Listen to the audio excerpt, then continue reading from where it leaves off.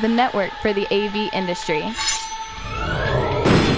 What are you listening to? This is AV. This is AV Nation. This is AV Nation. AV Nation is brought to you by Shure, because every voice matters. All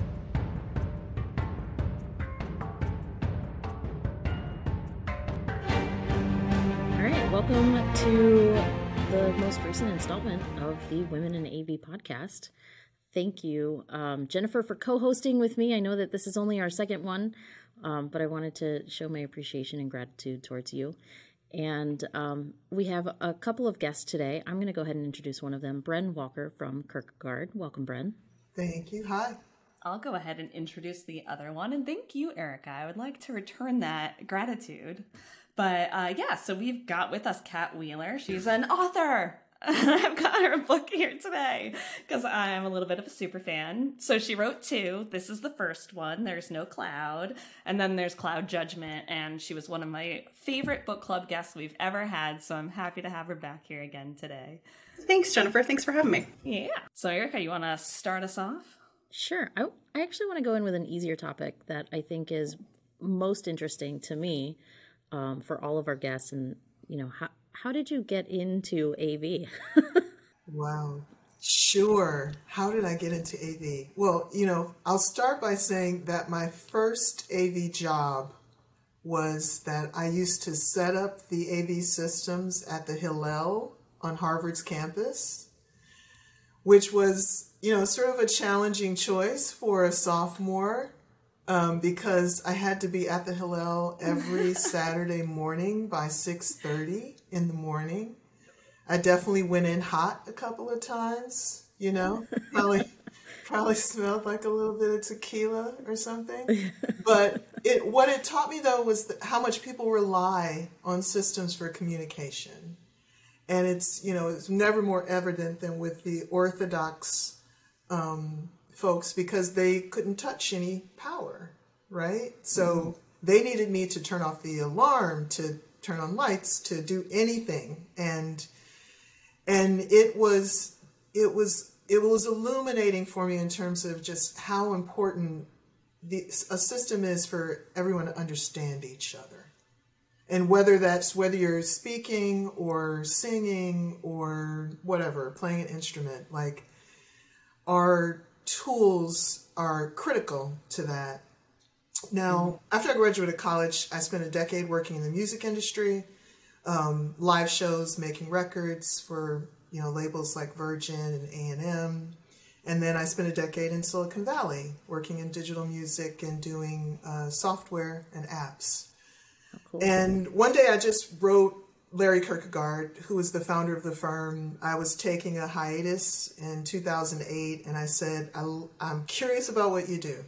Can I come talk to you about acoustics? And then, over a sort of 4-year relationship of just talking, I started working with the firm and then realized, oh, there's that AV thing, going back to like my origins of setting up those systems in the Hillel and being involved with recording, or even going as far back as like being 8 years old and making my own little cassettes and cutting and slicing tape and everything, So when I got to Kierkegaard, it was right at that time when I started working in AV there, it was right at that time where people were having that conversation about AV or IT, AV or IT, and then it became a non-conversation because AV is networked now. Right. Mm-hmm. So it's like we can stop talking about that. But it gave me an opening because I came from software. I was a coder and I knew live events, which worked well for a firm that does primarily performing arts. But I understand how to network things. And I just married sort of the things together about what I had learned so far in my career. And I could not have predicted that I would be here because there was no course of study that I was on that would lead me to this place, right? It was just a convergence of music and tech and meeting the right person and seeing an opening where I could bring all those things together. So, and I've been at the firm for 10 years and leading the AV group for 4. That's fascinating. Yeah, it is. It's a lot in a little capsule there. It's a great origin story. I love it. And it reminds me actually of Catherine's, because hers is, of course, on the back of the book. Told you, super fan. But it's when you're talking about being an 8-year-old and splicing the cassettes and everything. Catherine was taking computers apart. So do you want to talk? You want to talk about getting into trouble as a little kid?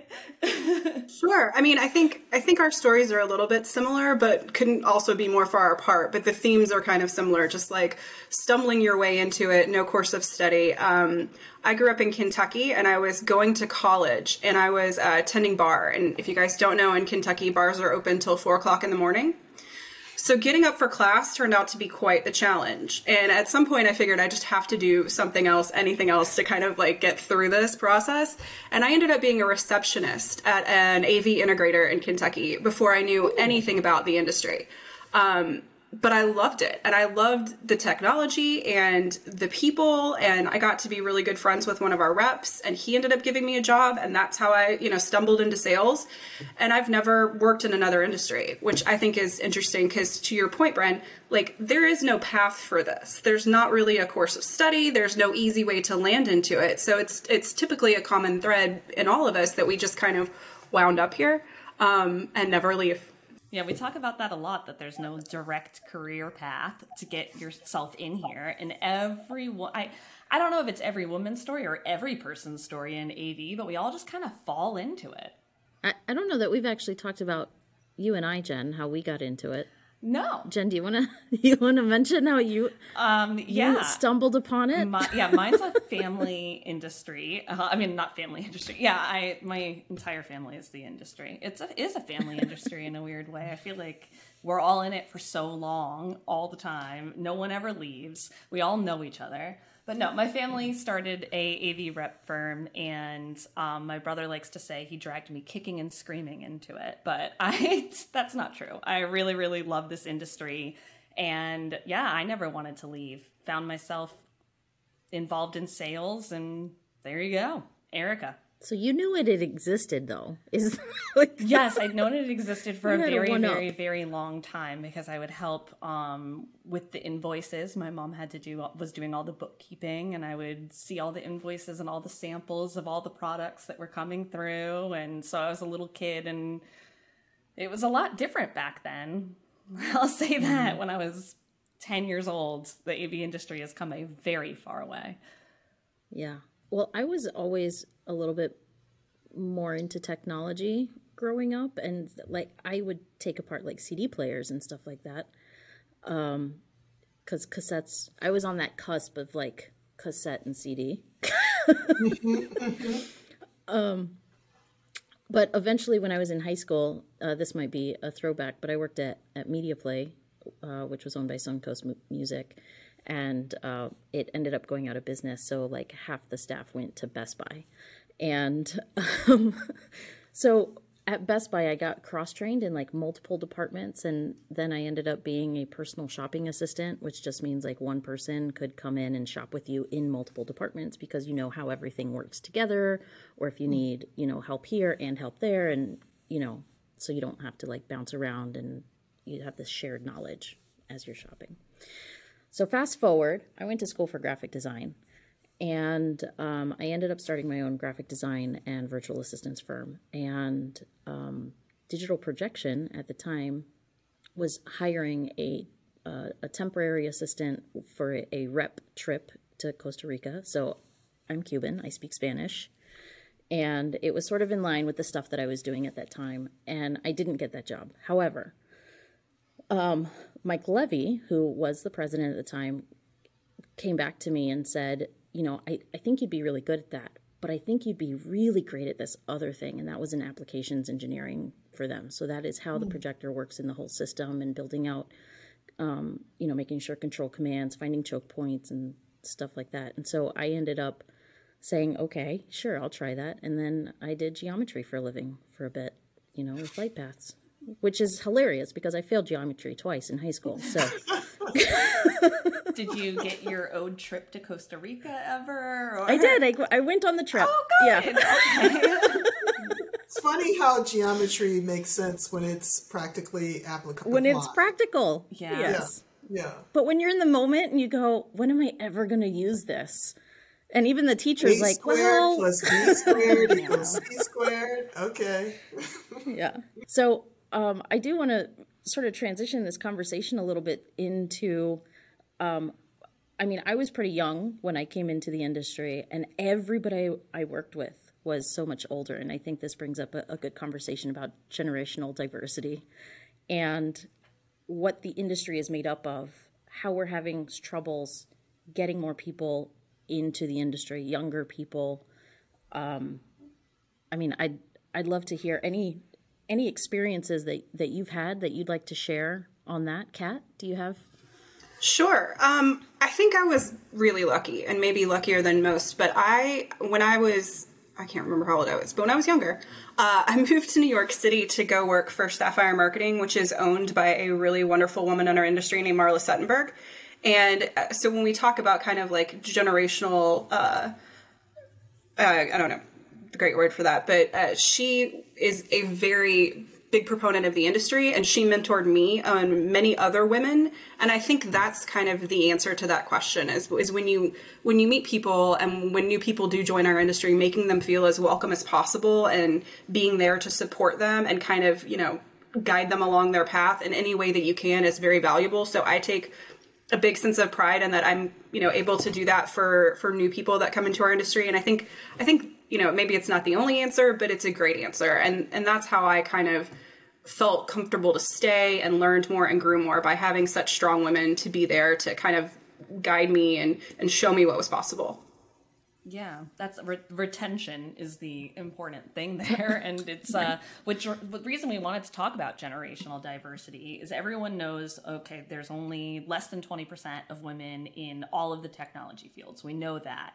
But even worse than that is the fact that less than 14% of those, I think it's 7%, less than 7% are under the age of 40.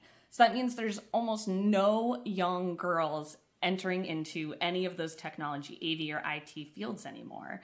And so it's a little worrisome, and that's why we wanted to talk about generational diversity. We just already talked about the fact that there's no direct career path. So how do we get girls to fall into this industry and fall in love with it like we all did? Do you have any thoughts on that one, Bren? Yeah, well, I think the industry has a marketing problem, right? I think it's a lot cooler than you think. And there is a sort of legacy mindset that AV is like plumbing or carpentry, and it's sort of like the dude's trade. It's the dude's trade for a certain kind of nerd, right? And with a lot of things where there's that sort of mindset, there can be tribalism, and that tribalism will turn off someone who feels like they're not a part of the tribe. I will never forget when I was a freshman in college, I grew up in Ohio, and I had a scholarship from the East Ohio Gas Company. And I thought I was going to be a chemical engineer, right? And my first summer I spent out in the field, and it was great, doing field research and, testing, and it was awesome. Next summer, I went into the office, and I would say the average age of the engineers in the office was probably 58, 59. You know what they were. I mean, it was prototypical, right? Men of European descent. And like Kat and Erica, I was the kind of person who, like, when I got my first Mac, the first thing I did was take it apart. That was the first thing I did, was take it apart and then put it back together. So I started learning how to code very early. For my first week there, they gave me an assignment, and I was supposed to basically crunch some numbers. And, I wrote a script, and I had it done in 2 days. And the gentleman who I reported to was so angry because it was supposed to take me a month. And he didn't have any idea that I knew about databases or how to build a database, how to write a script, and all that stuff. So I literally had it done in 2 days. The men in that office didn't talk to me for the rest of the summer. Oh, no. Because they decided that what I was doing was going to disrupt their jobs and disrupt the situation. And, you know, there's a young female engineer that I know. She studied electrical engineering, 26, working at a firm right now. She had a similar experience with her college internship just 4 years ago, right? Wow. So part of it is I'm a believer in what Audre Lorde said, which is you can't take down the master's house using the tools that the master used to build it. Mm-hmm. So we as women in this field have to take different approaches than what the guys might do. And we have to really call them out and say that you can't look at the people who have been subjected to discrimination and say, oh, I'm so sorry, please figure out a way to fix it. No, it's not. We're not the ones who need to fix it, right? And what we need to do, though, is to keep reminding and stay in the face of those who are in the incumbency and let them know that they have to fix it. And it is the onus is on them to fix it, because the minute their fellow members of the tribe start to fix it and they start to attract great talent, those people are going to win, because diversity in gender, in age, in, you know, nationality, in ability, all of those things make teams better. And we all know it. And we can point to the data all day long. We all know that it makes a difference. Just the same way we know that when women enter the C Street, profitability goes up. It's a fact. It's not us trying to like create something. This is a fact. So I think just that knowing that women can come into this field at varying different points of entry, on the technical side, certainly, we have to stand up for each other. And also, we have to call out the people who make people feel isolated. And recognize that if you know a woman who is the only woman on her team, if you know someone who is the only person under 30 on their team, reach out to them, because chances are the people around them may not be doing that. And sometimes that phone call to say, I understand why you're so angry you want to cry, but you didn't want to cry in front of them because they think you were a little girl. You can have that conversation with me. And then that will hopefully help you to stay and fight it out, because they want you to wear yourself out. They want you to decide you're too tired, you're not going to do it, you know, because people are always protecting their territory. And I find that women are less likely to try to protect territory, are more likely to say, come to my house. Yeah. Enjoy it with me. Let's make our land bigger and better and more productive. And I have no reason to be afraid of you. Jen and I were talking about this earlier, about how we have certainly, you know, our personalities are very much, you know, the more the merrier, the more we can actually get things done. And then there comes times where you're in these situations and you really have to learn how to speak up for yourself, even when you feel like you're not in a position to speak, you know? And some of that is not even just speaking up for yourself, but speaking up for the other people around you and recognizing that that person needs help or needs to be spoken for as well. Or just needs a sounding board, like Bren was saying. Sometimes it's just, I can't find the comfort, I can't find the support where I am right now, but I want to stay in this industry. And yeah, I think that Bren's right. We have to reach out to people in organizations, even if their organization's not doing it. And I think maybe it's not just within an organization, but it's us as an industry as a whole. Because if you come into this industry as a young woman, and like I was the only woman on my team for years. And so you don't see any, you know, you might feel a little isolated in that way.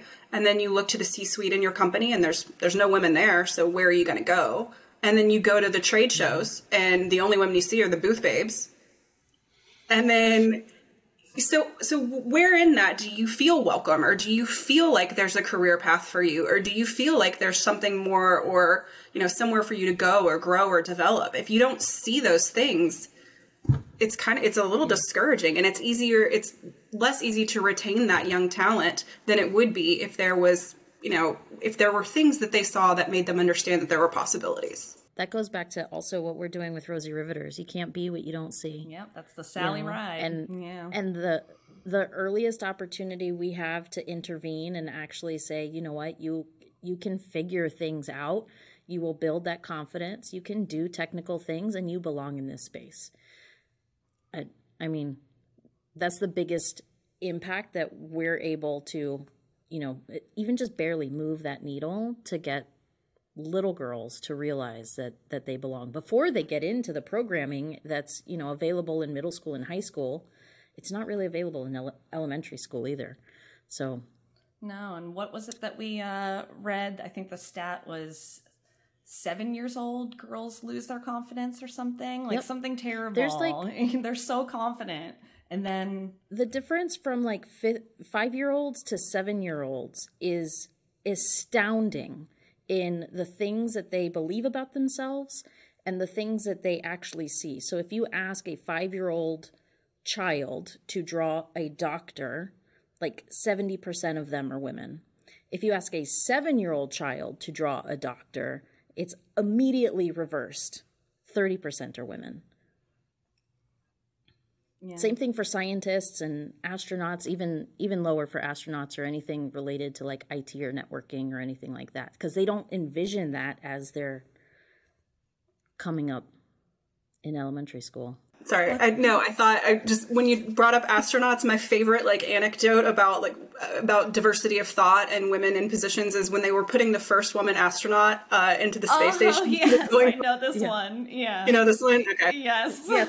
Tell it. Fine, it's totally appropriate. This is a Women in AV podcast. It's part of it. But they thought, yes. What was it that she needed? She needed 100 tampons for a week. And obviously you're limited to what you can bring up in space with you. I'm sure they could have used the extra space. Yeah. Or, you know, maybe just asked. Yeah. You know, yeah. Right. Crazy. Ask somebody. Crazy. But yeah, that's that shows you when decisions are made without considering, when you can tell when a decision is made in the world we live in where there was no diversity when that decision was made. And that's one of the topics we were trying to explore was history is written by the victors. Our world was created by men. What do we do to make sure that in the future we're represented better, that we can't rewrite history, but I know that sure Kat we can. Hey, friend, I like that. Maybe just sure we can. I mean, I think that we can revisit history. Mm-hmm. And we can reframe history, and we can say you can see it through this lens, which was the one lens that was published in 1912, or you can see it through these additional 5 lenses as well. Right? Like that, I challenge that notion. I like that. I didn't even think of it that way, because you just kind of give up when you read a history book and you go, okay, well, I guess that's how that went and can't do anything about it now. But it's true. There's still the perspectives that were just silenced. Oh, one of my friends in the industry, Amanda Wellman, told me this story, and I think this is how things start to change. She was talking about when they were developing the technology for the video game with the hand motion, the gesturing, that the engineers sent it out for a beta test or an alpha test, and they sent it home with all of the families of the people that worked there so that they and their kids could play with it and see if it worked before they mass produced it. And they took it home, and what they found was it didn't work for women and children, because when the engineers did the programming for the product, they only did it for men's body types. And so, I mean, it's a video game. It's developed with children in mind, and they didn't even bother to test it for, you know, different sizes of people. So I think when you when you can get people to understand how important it is to have diversity of thought, whatever that looks like, because it has direct implications on their business and what they're trying to do. And, for engineers, when they have to go back and redesign everything and the money and the investment that it takes to do those things because they didn't bother to think broadly in the beginning, I think once that happens, people start to realize that not only is change valuable just because it is, but it actually directs their, investments, their return on investments, their bottom line, then things will start to change more. And I think that we have to take charge of writing the present, right? And women in this field should be bolder. And we should try to take down firms that are competitors that are not, that are not hiring a lot of women or don't have a lot of diversity. We should actively say, yeah, we're all in competition. I think that they're going to go out on their own if they don't eventually embrace diversity. Because like we keep saying, the more diversity you have, the more profitable you can be. It's no longer just a guessing game. That's a fact. So you're going to get left behind if you don't start embracing diversity. And I think it's critical to, I'm very competitive. So I am one who would say, if I see a competitor and I know that they've had a long-standing relationship with some client, but I want to work with that client, I'm going to go to that client and say, I know that you two boys have been working together for a very long time and you have your shorthand and everything else, but I deserve a chance. And at some point, you can either give me the chance or someone else around you is going to give me the chance, and you're the one who's going to be looking. And I'm not looking to put you out by any stretch of the imagination, but recognize that if you don't give me the chance, someone else will. Because frankly, I think I'm better than the other guy. You're going to write it in 2 days instead of a month. Yes, and exactly. And having the confidence to say, I'm better. I believe I'm better. And here's why. Here's what you will get from me. Here are the advantages of working with me or hiring me. And not necessarily always looking at what the guys do, but just saying, here's what I do. And I've tried to focus on people who want to work with me and not spend my energy on people who give me the runaround or give me bullshit, right? They don't want to work with me, clearly, if they're giving me the runaround or bullshit. So why should I'm not going to put my energy in trying to prove to them that they should. And I think that that's the big thing, too, that we not waste our energy trying to convince people who are like, show me. Really? No, I'm not going to spend my time showing you. I'm going to spend my time doing it with people who are like, I can see you're qualified 5,000 times over. Let's just get started. Yeah. Empowered people empower people. Is that what it is? So it's like your clients are going to be the ones that win out. Hire someone that's empowering, and there you go. Yeah, exactly. And let's worry less about who the victors were before, right? Because, I know a few people who used to be, in AV, and then they decided they didn't want to learn Revit, or they decided that, someone else can do the networking. And guess what? They're not working in it anymore. They didn't want to diversify? Their own themselves. Thinking. They didn't want to diversify their own thinking. The other thing I think too is that it's so crucial for us to really challenge each other as women technically.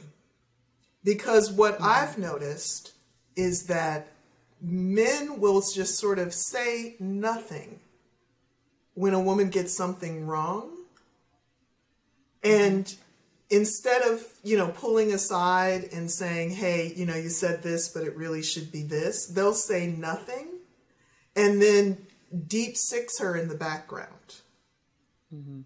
By going to other people and say, oh yeah, I was in a meeting with her. She didn't know what she was talking about. She thought this was this. And so instead of helping and challenging that woman to technically get better, they use it to say to the guys in the background, oh yeah, you don't want to deal with her. She doesn't know.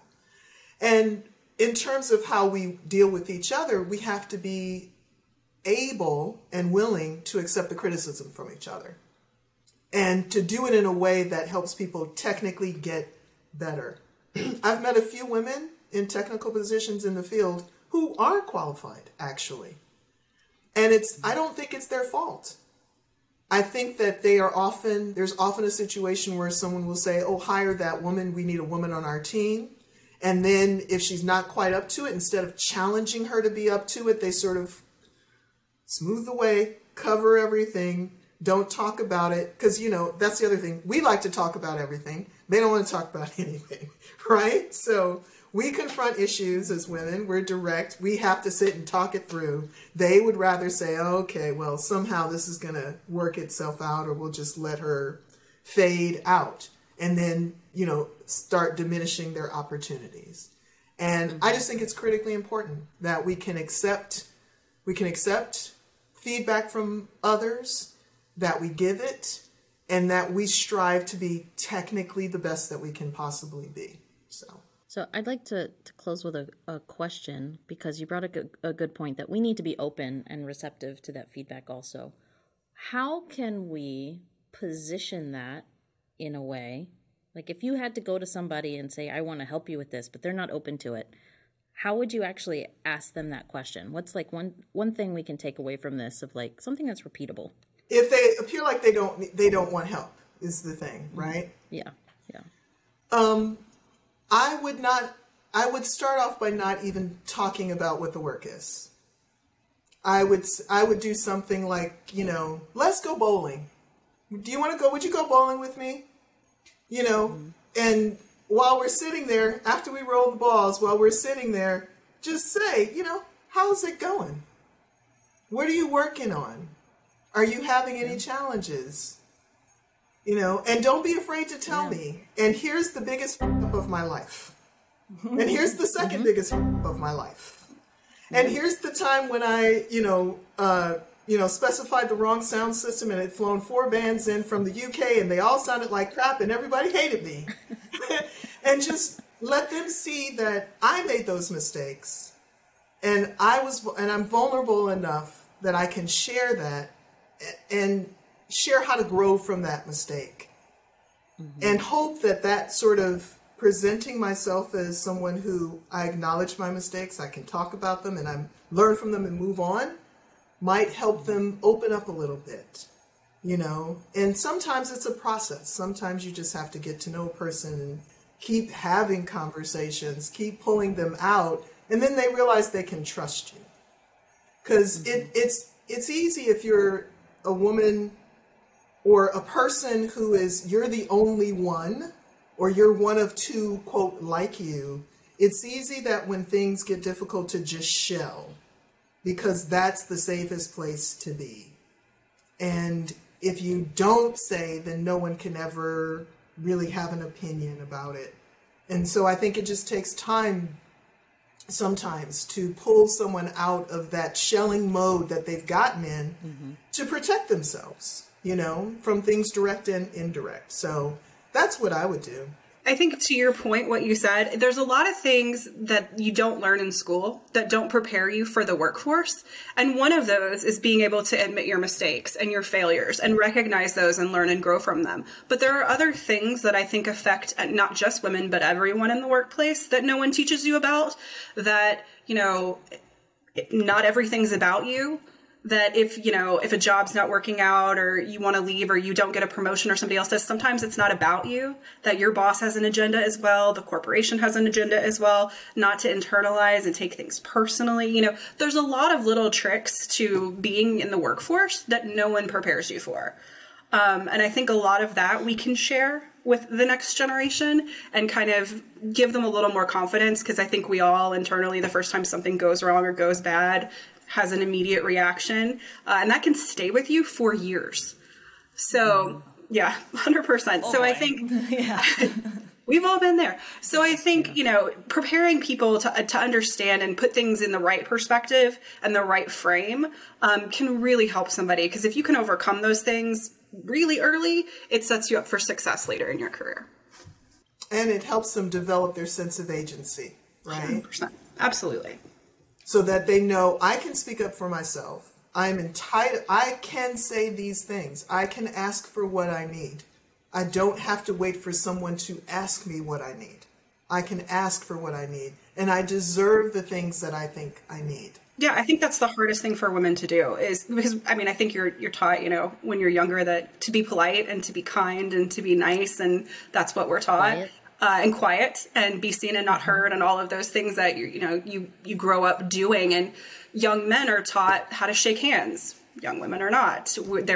There's not a lot of preparation for navigation of this world. And so the earlier that you can learn those things and learn your confidence and learn that every business relationship is just like a personal relationship. When something's not right, having the confidence to walk away and move on, surround yourself with the people that, have the same goals, the same ambitions, the same work ethic that you do. All of those things matter, and no one teaches you that. So the more we can share that kind of institutional knowledge, I think the better we'll all be. I absolutely agree with both of you on that one. And I always I wish I could, I know I can't go back in time. You can maybe rewrite history according to Bren, but you can't go back in time. I know that. And I wish I could tell my younger self, just don't be afraid to ask questions and be vulnerable, because it will end up helping you so much. Because I just came into this industry so defensive, like I'm the woman, so I have to be smarter than everyone. I have to know what I'm talking about. So if I ask a question, they're going to think I'm dumb. So I just wish I knew that asking questions is actually going to make me smarter, crazy enough as it is. And also not being afraid to ask multiple questions, because I know when I was still learning, I was like an information overload, and I was so grateful to anybody who I was like, can I just ask you this one more time? Yeah. That's so huge. And I encounter so many young women who think they can't say, I don't know. Yeah. Mm-hmm. Right? Because for them to say, I don't know, puts them in their mind in a vulnerable position. And I'm all the time like, I don't know. Let's figure it out. Like, here's what I do know. I don't know about that. So let's just talk it through. And it doesn't make me weaker to say that I don't know. Right. It makes me stronger to acknowledge and understand how much I don't know. Absolutely. Thank you, ladies, for this amazing conversation. Great. I'm sad that it's over so fast. I know. I could do this all day. We could, do this again at InfoComm or something. We will. Absolutely. Kat, where can people find you? People can find me at Mersive, but people can find me on my website, which is kat@katwheeler.com, or buy my books on Amazon. They're there for sale. They're awesome. You should buy them. They're about the industry. I agree. That's my plug. It's also a female lead character, and she's awesome. And she talks about the boys' club of the AV industry and dealing with that. And it's an awesome book. Yeah, both of them. Nice. Agreed. Bren, where can people find you? They can find me, Bren, at Kierkegaard.com. On LinkedIn, Brenda J. Walker. Awesome. Thank you so much. And thank you, Jennifer. Thank you, Erica. Again.